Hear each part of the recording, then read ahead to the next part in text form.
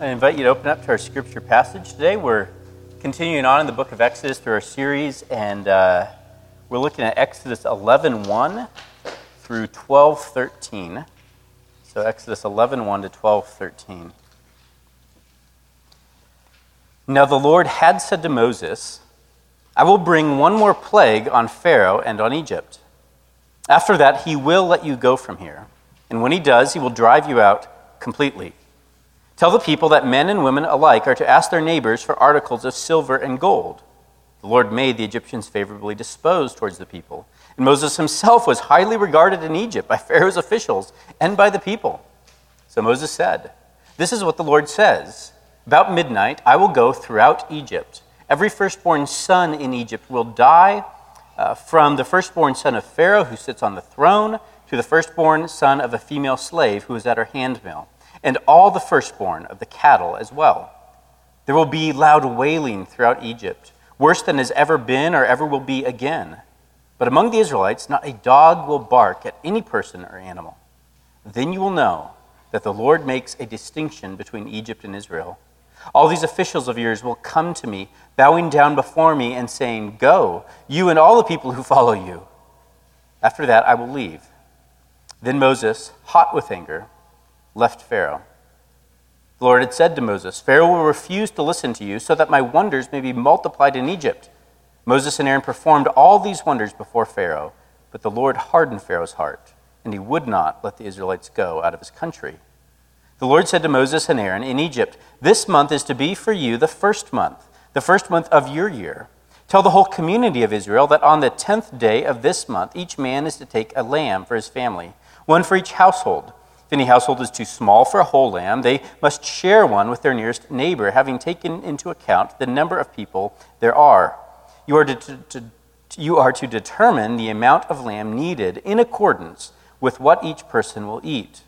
The animals you choose must be year-old males, without defect. And you may take them from the sheep or the goats. Take care of them until the 14th day of the month. Then all the members of the community of Israel must slaughter them at twilight. Then they are to take some of the blood, and put it on the sides and tops of the door frames of the houses when they eat the lambs. That same night they are to eat the meat roasted over the fire, along with bitter herbs and bread made without yeast. Do not eat the meat raw or boiled in water, but roast it over a fire, with the head, legs, and internal organs. Do not leave any of it till morning.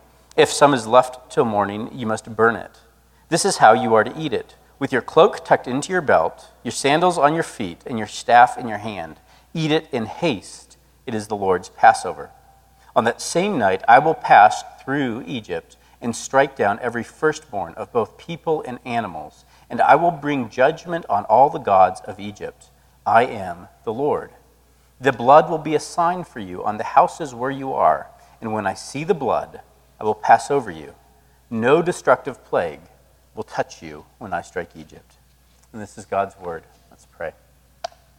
Father, we ask that you would speak to us today. We pray as we wrestle with this passage that is one that is probably seared into most of our memories from an early age, of just the destruction and even horror and power of what happens here. Father, we pray that we would understand your word rightly. We pray that we would see your justice and mercy. We pray that your Spirit would be alive in each one of us, building us up and making us anew, giving us Christ, because that is our only hope. We pray this in his name. Amen. Well, I'm sure every one of you knows that phrase, which I was kind of getting the kids to demonstrate, to pull yourself up by your own bootstraps.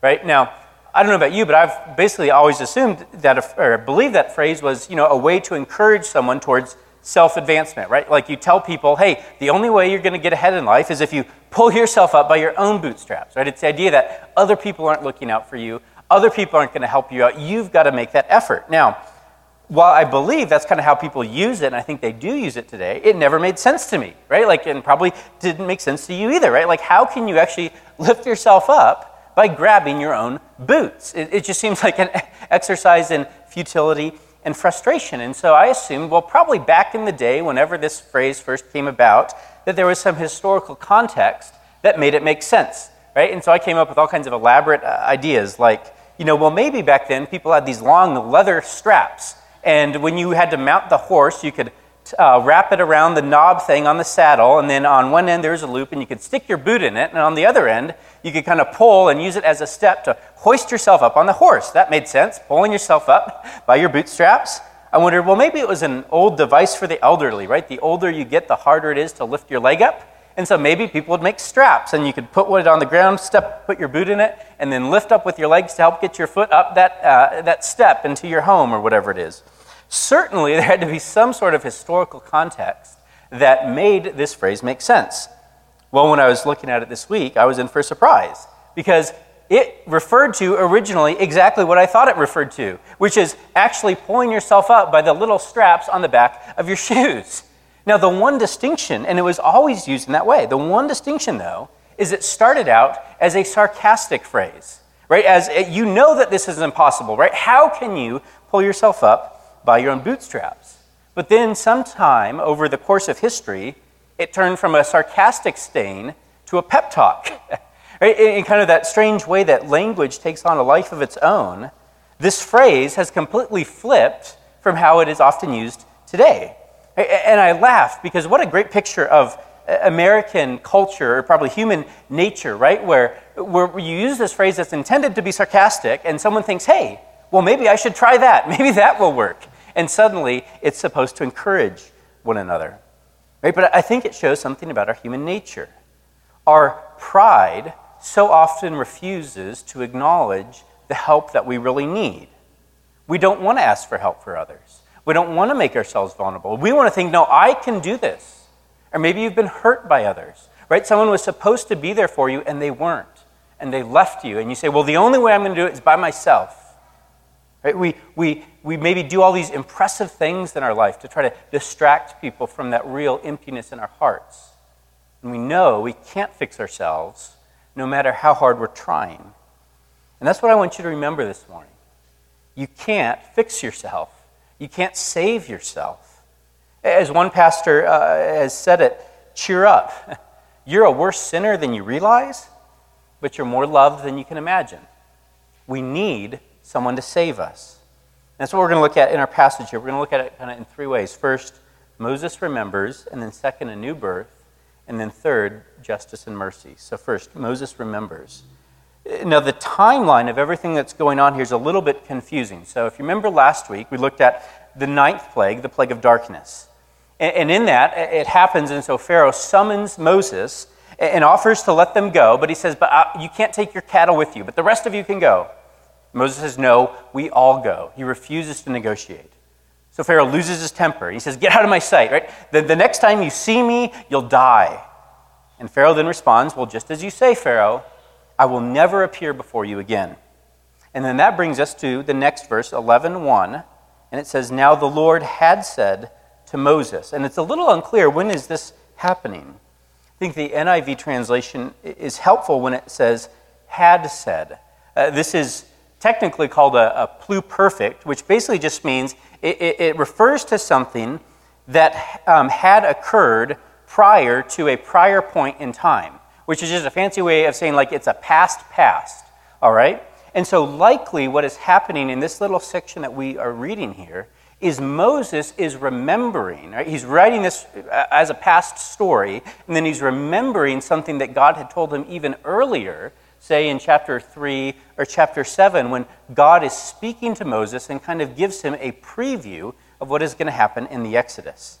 And this exchange here with Pharaoh, suddenly it triggers Moses' memory. And so what happens in verse 1 is kind of almost like a little flashback that Moses has to this previous encounter with God.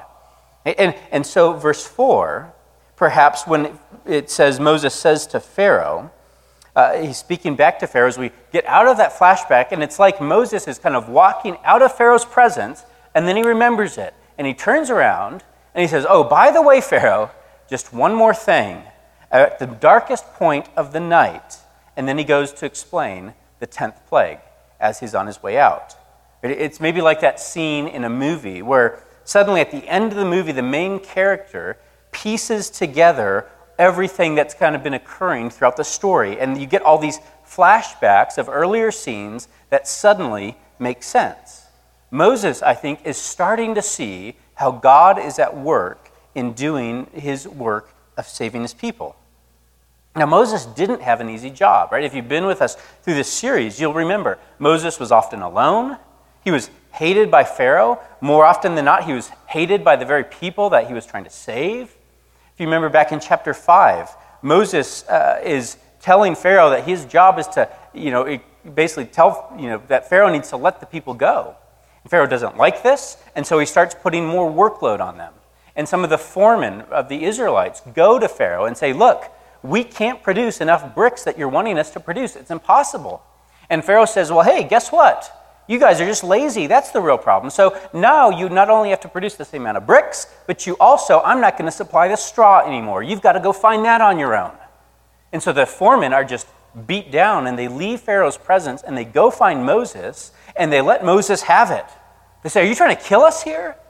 And Moses then goes and turns to God and cries out, ever since I went to Pharaoh to speak in your name, he has brought trouble to these people, and you have not rescued your people at all. And Moses is stuck in the middle. He's doing what God wants him to do because this is supposed to save his people, and yet all it's doing is making life harder for them. It was this bumpy road. And now, though, near the end of this, it's like with these little flashbacks that we have in our passage, I think Moses is starting to see it all fit together. Oh, God is in charge of all this. And God doesn't need to tell Moses what's going to happen next, like he's done with every other plague. Moses knows what's next. He remembers what God has told him. He knows the next step in the plan. And so Moses walks out of Pharaoh's presence in that last meeting, and he turns around and says, oh, by the way, Pharaoh, there's one more thing coming. And this is a lesson, I think, in trusting God's timing. I mean, how much time do you spend wondering, why is God taking so long to answer my prayer requests? God, have you forgotten me? Are you ever going to do this thing to help me? Am I just going to be here on my own? Maybe I do have to pull myself up by my own bootstraps. And God promises us deliverance. He promises to take care of us. And we're like, all right, God, one step, get it done. But if you remember, as God said earlier to Moses and to Pharaoh, so often what could take God one step, he often does in 10 or 10 plagues to bring about his purposes. And that journey of trusting God in the process, it's like a roller coaster, right? More like a roller coaster than kind of a downward glide to the goal. With ups and downs, side to side, you feel like you're going to throw up at least once, and you question God. God, I thought you were going to fix this thing. But why does it feel like I'm just getting tossed all over the place? I thought you promised to redeem me. Frankly, my life is just harder now that you've showed up. I wish I'd never gotten my hopes up about this.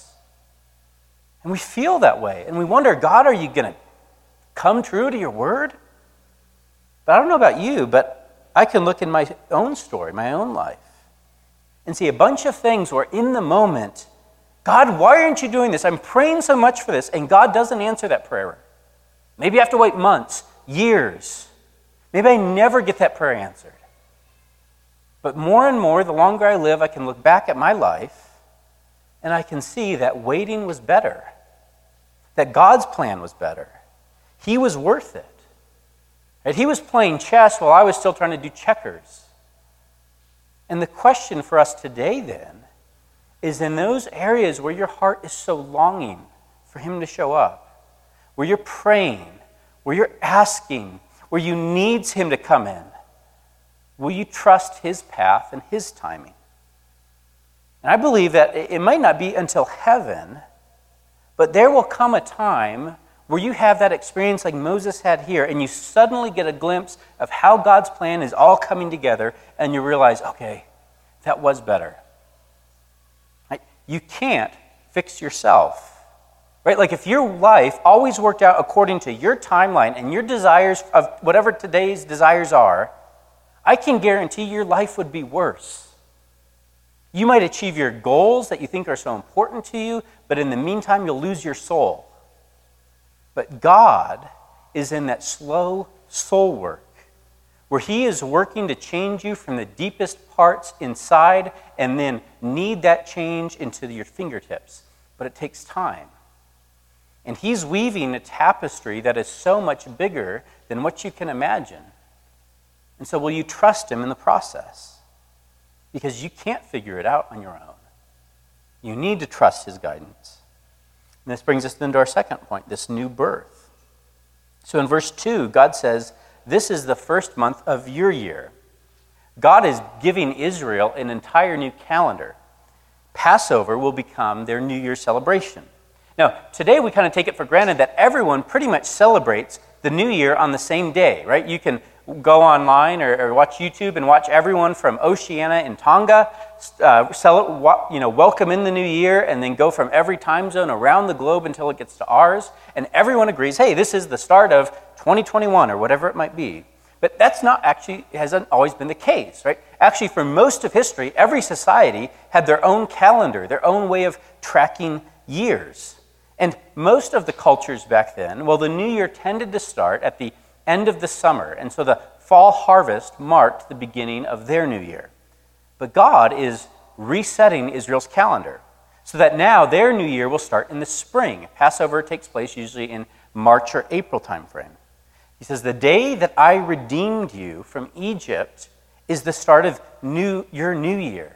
It would be like having July 4th be New Year's Day, marking the birth of our country with the new year. That's how it was for Israel. Now, what role did Israel have in setting their birthday? Well, nothing, right? God did it all. In the same way, what role did you have in setting your own birthday? Nothing, right? It was all God and your parents to some degree. Right? And this is such a simple point, but it is so easily overlooked. What role did Israel play in their own redemption? Right? Nothing. They were just along for the ride. What did they do to get this new birth? Well, in one sense, the only thing they did is that they were in need of a new birth. They were stuck, enslaved, they couldn't save themselves, they couldn't break free, and they needed someone to come in and rescue them. You see, redemption is always a gift. It's not something that you can earn. It's something that God sees your need and he comes in to rescue you. It's God's work of freeing you from your oppressors, your sin. It's God's work of making a way where there is no way. God does the heavy lifting. Your redemption today is as much God's work as Israel's redemption was back then in this story. It's grace from the beginning to the end, and it marks a new birth in you, a new beginning, a new start where God has set you free so that you can serve him in all your life. You can't fix yourself. You can't give birth to yourself. You can give birth to yourself as easily as you can pull yourself up by your own bootstraps. You need someone to do it. And when God does that, do you see that as a turning point in your life? A new birth, a new beginning, a transformation of an old way to looking at things to a new way, a new calendar by which you set your life and divide your time. And then this will bring us to our third point. We'll spend a little bit more time. Justice and mercy. So verse 3 then goes into all these detailed instructions for the Passover meal. And by now we've kind of gotten used to the typical sequence of each plague, right? They pretty much all follow a similar pattern where God tells Moses and Aaron, here's what you're to do. Moses and Aaron then go to Pharaoh. They do it, and it happens. Pharaoh then summons them, and either it tries to have the magicians replicate the miracle or he tries to negotiate with them. Moses and Aaron say nope, and the passage ends with saying Pharaoh's heart was hardened and he would not let the people go just as God had said. Now, that same cycle takes place in the 10th plague, but what usually just takes half a chapter actually takes up 2 whole chapters to go through that entire cycle here. It takes up all of 11 and all of 12, and then even part of 13 is related as well. And the reason it takes so long is that sandwiched into the middle of this plague is all of this information about Passover, which shows us something key, that there is an intricate link between this plague, the death of the firstborn, and the Passover, that you can't understand one without the other. So let's walk through some of the details of this section. It says each household is supposed to take a year-old male lamb. One of the things I learned actually when studying this was that word can actually refer to either a lamb or a goat. Right? So if you don't like lamb, well, hey, you can get a goat. Either one of those is fine. And then there's these little details in there, right, about sharing the lamb or goat. If maybe you have a small family and that's too much food, because you don't want there to be a lot of leftovers, so invite another family to share the meal with. But make sure there's enough food so that everybody gets some, right? No one can say, well, I'm not going to eat any of this. I mean, you guys go ahead without me. And it says the lamb should be 1 year old. So it'll be fully grown, but it's still young. And it should be without blemish or defect. And these defects are, if you grew up on a farm, you're probably more familiar with this than I am, right? Things like a spotted coat instead of a wholly white coat or maybe black coat. It could be something like a cleft palate or blindness or poor eyesight. All these things are somewhat common in sheep and goats. Now, I doubt when you guys eat a lamb chop, you can tell whether or not that lamb had a black coat or a white coat or a spotted coat. I bet it all tastes the same, right? Or I bet if you ate a goat with a cleft palate, it would taste the same as a goat that didn't have a cleft palate, right? And most of us don't buy goat meat with the head still attached, right? We have no idea what that goat looked like.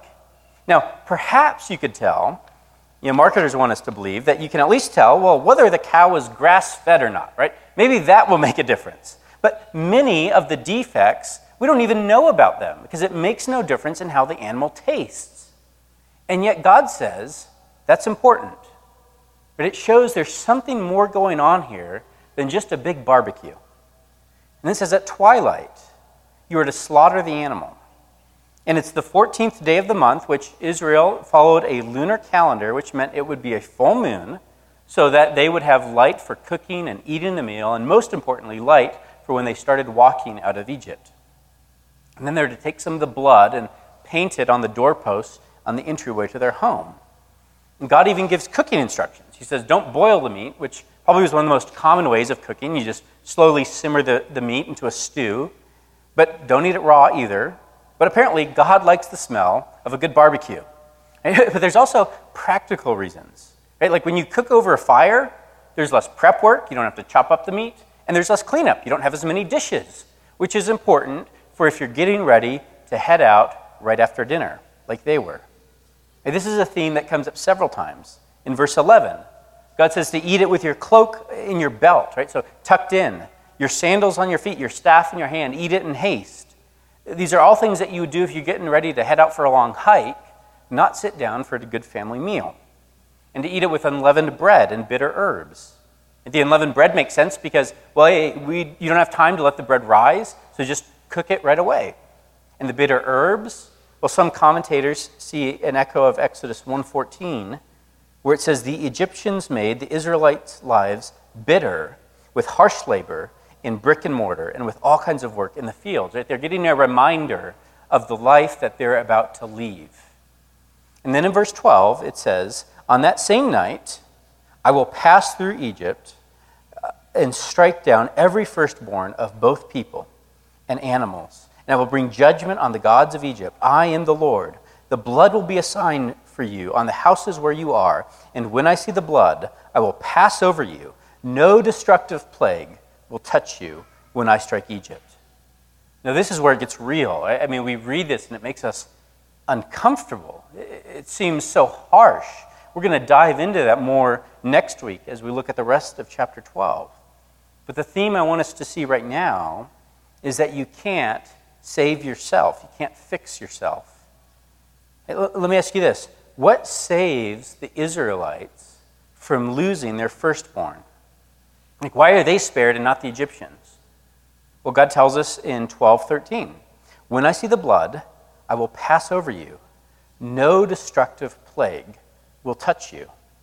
So presumably, if an Israelite hadn't followed all these instructions for Passover, that Israelite's house would be struck by this plague just as an Egyptian's was.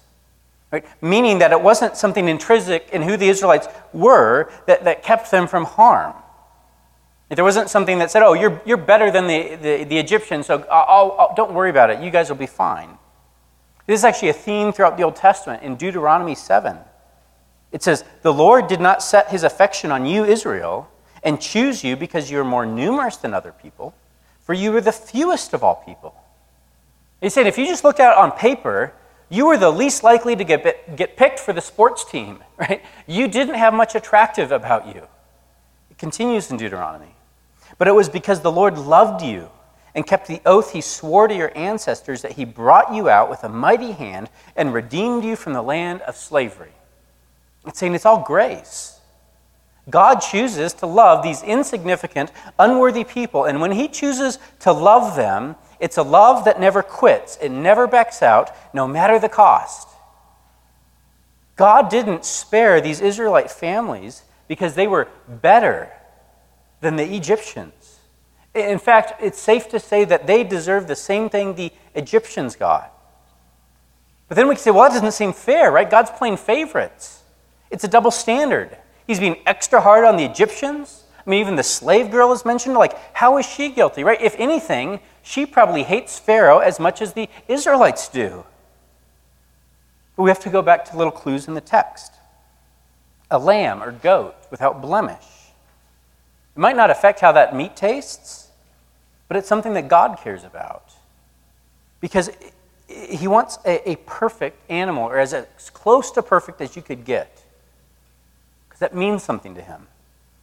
And the cooking over the fire, there were practical reasons, but it wasn't just because God wanted a barbecue. It's because it's a foreshadowing of the sacrifice.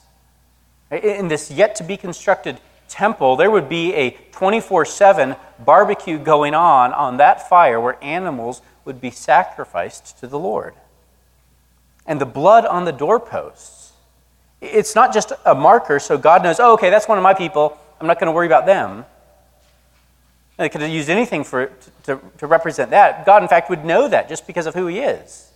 The blood is representing something more. It shows a death has already occurred in this home. See, God isn't just overlooking his people's sins. He's saying, oh, don't worry about it. I like you guys. We'll just ignore this. No, he's seen in some way the blood of the lamb, and he says, that death will count. And why? Probably many of you know where we're headed. It's what John the Baptist said in John 1:29. He sees Jesus and he says, look, the Lamb of God who is taking away the sins of the world. Or Paul writes in 1 Corinthians 5:7, for Christ, our Passover lamb, has been sacrificed. See, God didn't touch those houses because he just turns a blind eye to their sins. That's how so many Christians we wrestle with it. How can God forgive me, right? And you feel like I've screwed up in so many ways, and God says you're forgiven, but it's kind of like God just threw a blanket over it, and you see this big pile of your sin, but it's got a pretty blanket on top, and you're like, my sin's still there. I don't feel forgiven. No, he passed over those homes because the sin in that home had already been judged on that lamb. That in some way, when God saw the blood on those wooden posts, he looked through that blood to the blood of his firstborn. And his firstborn's blood that would be dripping from other posts on the cross, where his son would be sacrificed as the unblemished Passover lamb. You see, what we have here is a picture of justice and mercy.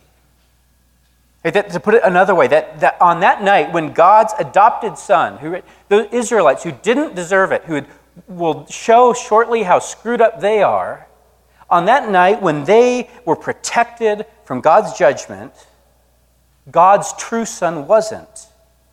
But he took his place among the homes of Egypt, as it were, and died there so that these unworthy people could be saved. This passage is a tough one. It pushes against our sense of fairness. And yet what is so crucial for us to understand is that every single one of us, we're naturally like the Egyptians, like Pharaoh. We're no better than them. We are all guilty fighting against God's rule in our life, of thinking, I can do it myself. I don't need to give up my life to follow you, God. I can try pretty good on my own. And our hearts may not be as hard as Pharaoh's are, But if you were to trace the root of why his heart turned out that way, you would see the root of the very same thing that's in every one of you and me: sin. And every person that's ever been born on this planet. And if we just grown up in maybe a little bit different environment, different parents, a different country, had different things happen to us, our lives might look a lot more like Pharaoh's than it does ours right now. And that's where, but for some reason, God looks at you in the middle of your mess. And he says, I'm going to love you. But he doesn't look at people whose lives are clean. He says, I'm going to love you while you're a mess. I'm going to love you so much that when it comes time to deal with that pile of sin in your life and to reconcile the account for all the ways that you've screwed up, I'll love you so much that my son will take your place there. That his blood will cover your home. His blood will cover your heart. His blood will cover your life. The judgment will not touch you. 100% of it will fall on Jesus. And you have nothing to fear. There's only love now. You're free from your failures. You're free from your past. Jesus has said, it's mine. God's firstborn died so that we could live. So you can't fix yourself. You can't save yourself. But boy, we are so good at thinking, well, I'm going to try. I just need God to tweak a few things in my life, and you miss it at the root of your life. It is rotten. And you need God to change you from the deepest parts outward. To kind of change the imagery a little bit. The best thing that we can do on our own is just keep chopping down the weeds, mowing your lawn every day. And even though it might look good from the outside, the roots of sin are just as alive. You're just working really hard for making them too noticeable to others.